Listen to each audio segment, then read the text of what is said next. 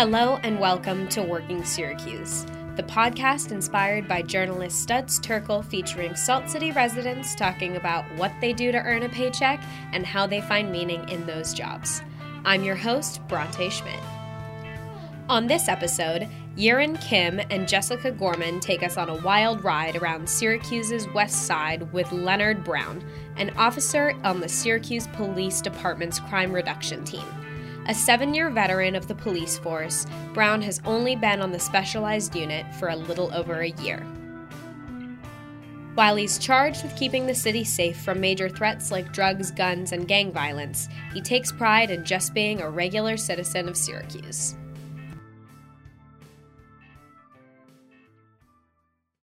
Go with the air. It's going to be New York. Henry X-ray William 3924 HXW 3924. It's a Jeep with 3. That guy's wanted party.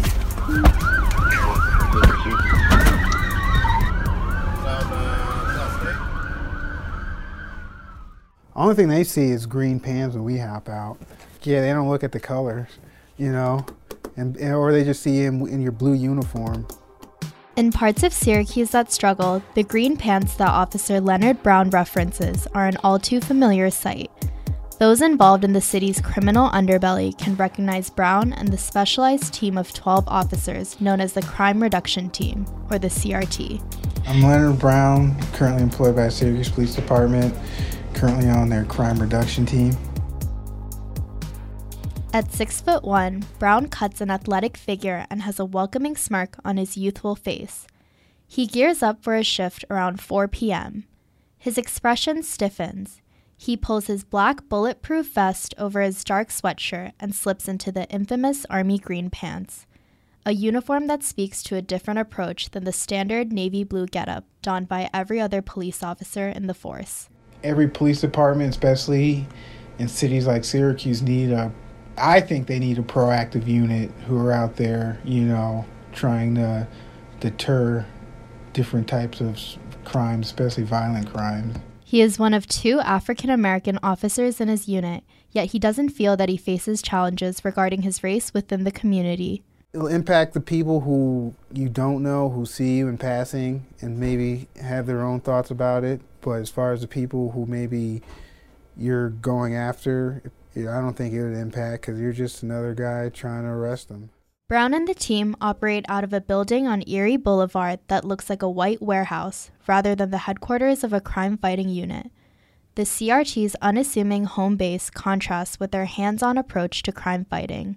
When we first came out, everyone wants to do like the type of work we do, you know, so at least you think you do, and then you do it, and you got to figure out how hard it is. No, but I still like doing it, so it was one of the few places I saw myself still going and actually having fun. But the fun started long before he entered the force. Growing up, Brown loved sports more than he loved classes. The irony of shunning authority was somewhat lost in the pursuit of chasing a ball. My group of kids that we were in that I was involved with, we were just more into sports. We were probably more into sports than we were into like school. We probably just went to tolerated school just so we could still play sports and stuff like that. So I think that helped us out as far as not getting into trouble. Brown was a point guard on his high school basketball team in Clifton, New Jersey, and a running back and cornerback on the football team. Soon after, another brotherhood caught his eye. You know what? I think growing up, as a kid, no matter who you are, where you are, whenever you see like a cop car come down your street like fast with lights and sirens, you look out and you know, just for the glimpse. And like most kids or most people, I just was like, man, it'd be really cool to be the person in the car driving instead of watching. So probably just came down to that. When searching for a career, he knew he didn't want to work behind a desk his entire life. He craved that same adrenaline rush he felt when he played sports. Feels like you hit like a really long three-pointer, or you just had like a really long touchdown run, but I don't try to get like caught up into it either way, because there's always like another day, you know.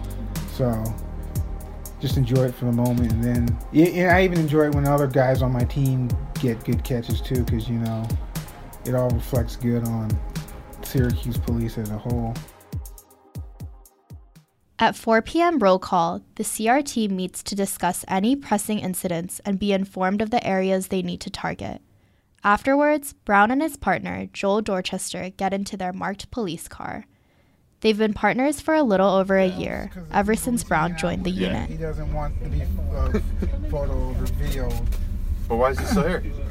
The Syracuse Police Department's intelligence team gathers data from the streets and social media for the CRT to target drug and gun activity in the most dangerous neighborhoods. Gangs plague the west side of Syracuse, and as Dorchester explains, it is a specific point of interest for the CRT. We do have national gangs here, like Bloods and Latin Kings and stuff, but they're just not as prevalent as our local gangs. Brighton Brigade, O-Block, Uptown. We go to the certain gang territories, and we concentrate our whole unit in one territory at the same time. That way we flood the whole area, and if something happens, then we have like all of us there. Through the first 10 months of 2017, the CRT seized more than 100 guns, 1,200 grams of cocaine, almost 17,000 grams of marijuana, and took $170,000 of illicit cash off the streets. Whenever Brown patrols, he is always seeing familiar faces for all the wrong reasons. Yeah, kid. I won't use his name, but the kid, we've caught him a couple of times with dope and stealing cars and everything. And it's weird because when I came out, he was so young, and he's like 17, 18 now, And almost you have this soft spot for him because you've seen him around since he was like 14, 15, And we caught him last week with some drugs, and he's going to end up getting like 5 years probation for it. But as a police officer, Brown considers himself a good judge of character.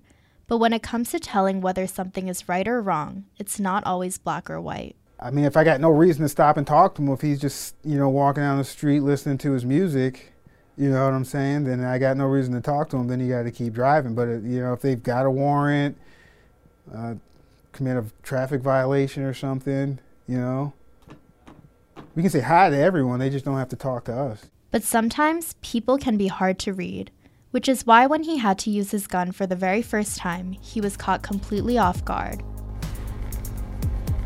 I don't know if it was like a, oh man, I'm gonna die feeling. It was just like a, holy crap, that's a big gun when he got out of the car. Because it was a 357, I believe. That's like a huge revolver. I remember when he got out of the car, it was huge, and it was nighttime, and you could see the silver glistening of the gun as he had it in his hands from like the nightlights of the apartment building.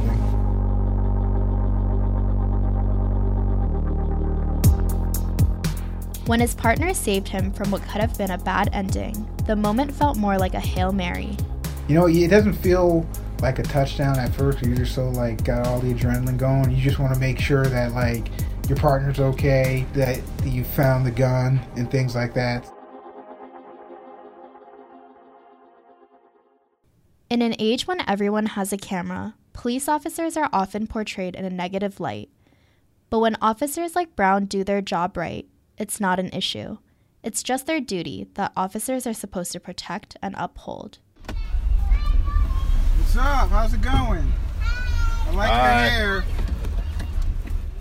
Yeah, so go ahead. You can record me all you want. I've let people I've stopped while I'm stopping, Facebook Live it and stuff, because it doesn't matter, especially if there's no danger and things like that, and so you could Facebook, you could do whatever you want, and I don't care. It's clear Brown is often frustrated by the public scrutiny of police officers, but he emphasizes that police departments are different across the country. He knows that ignoring the critics and simply doing his job is the best solution. Yeah, it's just assume we're all cousins or something, or we're, somehow all intertwined. We kind of are in a sense of just our mission statements maybe, but no, I don't pay a lot of attention to that. In the end, Brown's proudest moments come from helping people.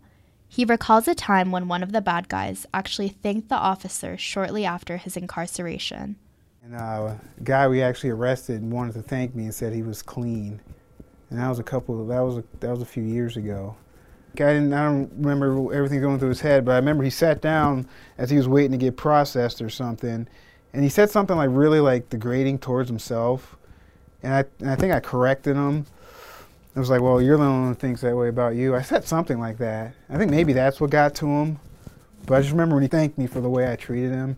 So maybe that word, I don't remember what I actually said to him, somehow like rung in his head, and he said that changed him, and he's been clean and with his kids ever since. So Brown's interest in serving his community stems from the fact that once he takes off his uniform at the end of the day, he's just like any other Syracuse resident. Like, everyone always thinks we're out to get everyone. Like, you know, like just because the police behind me, he wants to give me a ticket. You know, most cops really, once they realize that you're just a normal citizen out there paying their bills, doing that, they don't wanna mess with you, especially not the guys in this unit, you know. So, like, we're not out to get everybody. Thanks, Yaron. As a cop, Brown prefers to keep the peace, but he has an ironic way of judging how cool people are, whether or not they've seen the movie Lethal Weapon. He said it sets the standard for cop movies. That's all for this episode of Working Syracuse. Check out our website, www.workingsyracuse.com, for more interviews and extra content about Brown. Be sure to follow us on Facebook and Twitter @WorkingSyracuse. This episode was written by Yaron Kim and Jessica Gorman and was produced by Jared Bamba. Our theme music is by Logan Piercy. I've been Bronte Schmidt, and it's time for us to clock out.